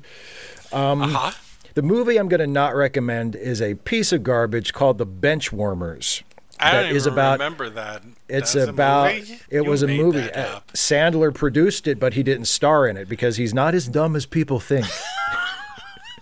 He said, "No, I'm not going to be in that one." Mm-hmm. It's about 3 adults who were nerds when they were kids, but then they grow up into loser adults, and they play baseball against children in Little League. What? It's a comedy because they're grown-ups, but they play in children's baseball games. Why? Because it's funny. Oh, am I forgetting what funny is? I think maybe you're actually remembering it. Oh, okay. And the people who wrote the movie forgot. Okay. But yeah, it's bad. It has a cast full of, occasionally there are some talented people, but it's mostly just people like Rob Schneider and David Spade. Mm-hmm. And yeah, it's a big old piece of crap. So if you love baseball and you watch The Natural and you think, oh, I wonder if I could watch a movie that will make me, just feel really, really sad and like I just wasted an hour and a half of my life, then maybe you should watch The Benchwarmers, but I would not recommend it. You heard it here first, folks. Don't watch The Benchwarmers. Steve's going to come to your house. And I will beat you with a homemade bat. Or your grandma, and you'll have to watch him do it. I'll beat your wait a minute, I'm going to beat your grandma with a homemade bat? Yes. Or I'm going to beat you with your grandma? Yeah, that's what okay, she's going to pick up your grandma and he's going to beat you with her. I'm going to pick up your grandma. At her age, she's light as a feather. And she's going to be screaming the whole time, I told you, you listened to the wrong kinds of podcasts. Yep. Shut up, Nana. My turn. Ready? Go for it. As you guys know, I like to not recommend a movie from the same year as the movie that we just reviewed, and it's 1984. And the movie that I'm going to recommend that you never see is a teeny tiny little film called Sheena. Ooh. Starring Tanya Roberts, Ted Wass, and nobody. Don't watch it. Ted Wass gets second billing? Oh, man. Sheena is Tarzan, but it's a girl. That's it. Everyone who wanted to go see, Tanya Roberts run around in skimpy stuff and ride a horse that's been painted to look like a zebra, because you can't ride zebras because they're nasty lunatics and they bite. They can take whole bites out of you if they're pissed off enough. They had to just paint a horse, probably killed it. I don't know. I don't even really fully remember what the plot is, but it was stupid. And I think they bring Ted Wass back to life through jungle magic. I'm not sure. But if you ever want to waste your time and be bored, then you could watch Sheena. If you really get off and watching a woman run around wearing leather, like a leather bikini, then maybe this is your bag, man. You're like... 1 million years BC was just not, or 1 billion years BC, I don't remember. Which, the Raquel Welch one. The Raquel Welch one. And you're like, it's a long time between those two. Then maybe you'll love Sheena. I don't. Don't watch it. I don't like it. Steve? Yeah, man. You know what time it is? It's time for me to make a terrible choice. That's right, baby. It's time for you to make a terrible choice. As you guys know, I picked 3 movies for Steve to pick to review on the next movie. He does not know what these movies are, and he must make a random choice. Yes. Why you shook your head? You don't like this. I'm agreeing with you that I don't know what the movies are. Oh, okay. That's right. He doesn't know what the movies are. In fact, I didn't even know what the movies are until we started this call. So it's fresh. That's right. But all 3 of these films are related. Mm-hmm. All 3 of these movies have good reputations. Ooh. If you don't pick one, you're going to be very sad. Oh, no. Steve? Okay. A, B, or C? C. Steve, you're going to be sad. Oh, I'm gonna be sad. He's going to be sad. Oh, so, okay. These are all Vietnam movies. Oh, I think I know which one I'm gonna be sad about. Okay, go ahead. Had you chosen A, we would have reviewed Stanley Kubrick's Full Metal Jacket. Oh. I know, baby. One day. Like in maybe the next 8 years that we're doing it. At some point, maybe There's only so many again. There's only so many goddamn Vietnam movies. That's true. Had you chosen B, it would have been Francis Ford Coppola's Apocalypse Now. But you chose... Well, at least I won't have to clear out the entire weekend to watch it. You chose C, the movie that started it making it okay to make Vietnam movies. Yeah. Because a lot of people got scared off after Apocalypse Now. They were like, I don't need crazy like that. We don't have to put Brando in it, do we? We can just make it without him.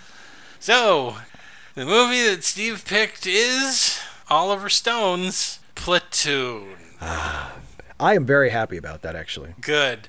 So, if very you happy guys about want to that. find out what kind of monsters we are, tune in next time when Steve and I make a bunch of jokes about the Vietnam War. Oh, come back for our Platoon jokes. We review Platoon. The only saving grace from this is at least it's fictional, right, Steve? Yeah. Well, Oliver Stone, so yeah, totally. Yeah, totally. I'm surprised there aren't conspiracy theories in there. And that's it. Thanks you guys for tuning in once again for Late Seating. This has been Jason Hardy. And go see a movie this week. And this has been Steve Shives. My life didn't turn out the way I expected. What? What do you mean? I just thought my life would be different. Different how? I don't know. You're not happy? You're not happy with this? I thought I'd be hosting a podcast in the majors. Are you saying that this is the little leagues this is AAA ball? What are you saying? You want to get bumped up to the big times? You want to be on Conan O'Brien and make all that sweet underwear subscription money? Yeah, I want to do ad reads with Conan. Oh, that sounds like a ton of fun. Don't you ever want to do an ad read with Conan, man? No, I don't want to do an ad read ever with anybody. You don't want to hear him pretend to be enthusiastic about socks? I think that would break my heart a little bit. Or anti-identity theft software. Again, I think that would hurt to watch someone grit their teeth and hold their nose so that they can make their green selling shit they don't use to people who aren't interested. You don't want to have to muster enthusiasm for a particular insurance company? Never. And pretend that it's so much better than the other insurance companies? I'll tell you what, Steve. If you really need to do ad reads to make yourself happy, I'll start making up companies and writing ad reads for them so that you can do them during the show. Okay. That would make me so happy, because then I could pretend that I don't know what the product is. That's right. And do that kind of an ad read. Sure. Where you're like, if you have an upset stomach, try Alka-Seltzer. It's a thing. You put it in water, you drink it, makes you feel so much better. I love Alka-Seltzer. Don't you love Alka-Seltzer, Jason? And no. Yeah, Jason loves it. Exciting new product, Alka-Seltzer. Meanwhile, I'm doing the anti-ad read. Go to wherever they sell it. The gas Alka-Seltzer station. killed my uncle. That's not true. Don't listen to this man. He put 7 in a glass and he swallowed them whole. He exploded. Did you ever do the thing where you fill up like a film case, like a plastic film case from a camera back in the old days when cameras had film, fill it up with water and drop an Alka-Seltzer in it, and then put the cap on and wait for it to pop off? No. Boy, that was good fun. No, I didn't. I had a shotgun when I was a kid. So you would just shoot stuff, people, cars, whatever was passing by on the freeway overpass. We had an apple tree when I was growing up, and I used to like to pick the apples and then hit them with a baseball bat. That's cool. I used to just like going to school with a baseball bat and hitting kids and pretending that they were apples. We have so much in common. You would pretend that the kids were apples, or you would hit kids who were pretending they were apples? The kids weren't pretending to be apples. I was pretending that they were apples. Okay, that makes a little bit more sense. Otherwise, the horror would creep in and I'd stop doing it. Sure. So you hit him in the head, and the head was an apple. Yeah. Okay, I got you. And exploded with applesauce, and they find me on the ground of the playground going, "This is the most delicious applesauce." I completely see the appeal of that. Okay, guys, I never killed children when I was a child with a baseball bat, nor did I eat their brains pretending it was applesauce. No actual crimes were committed. I don't encourage any of the behaviors that I just admitted to. I've never owned a shotgun, right? Steve has never done the thing with the film cap and the Alka-Seltzer. Oh, no, I've totally done that for real. Yeah. And when your father came home after a long, hard day of awful work and his stomach is upset, he'd go to the medicine cabinet and he'd find an empty fucking box and a whole bunch of film canisters in the bathtub. And then he would get his shotgun, which he did own. Don't be like either one of us kids. But okay? But don't misunderstand me. He would never use the shotgun to threaten us. He would just disappear with it in the bathroom for a long time. And then when he came out, he would be, sort of white-faced and shaken, and he would slowly unload it and put it away. How did we end this dark on the review for The Natural, Steve? The Natural, what a beautiful, inspiring movie. Now let's allude to my father contemplating long and hard in the bathroom mirror as to whether or not he's going to kill himself. I wasn't in there. I don't know for a fact he was staring at himself in the mirror. Like he could have been sitting on the toilet, just like staring into the barrel. Got better. He got better. Thanks, Steve. Bye, everybody. Bye, everybody. We're getting counseling, both of us. Okay, both of us, as long as it's together. Yes, it will be together. Okay. I promise. Okay. We'll find the only psychiatrist who will do couples counseling between best friends who live on opposite sides of the state via Zoom. Awesome. Then I'm totally in for it. Yeah. Awesome. 100%. I'll give him a call right now. Okay. Late Seating is a Let Me Listen podcast production featuring Steve Shives and Jason Harding. Produced by Jason Harding. Theme music, Rollin' at 5, composed and performed by Kevin MacLeod. You can find more Let Me Listen podcast productions at our website at www.letmelistenpodcasts.com. You can also find us on Stitcher, iTunes, or just about anywhere you download podcasts. Late Seating is a listener-supported podcast. If you would like to support Late Seating or any of the other Let Me Listen productions for as little as $1 a month, please visit our Patreon page at www.patreon.com/LetMeListen. And thanks for listening.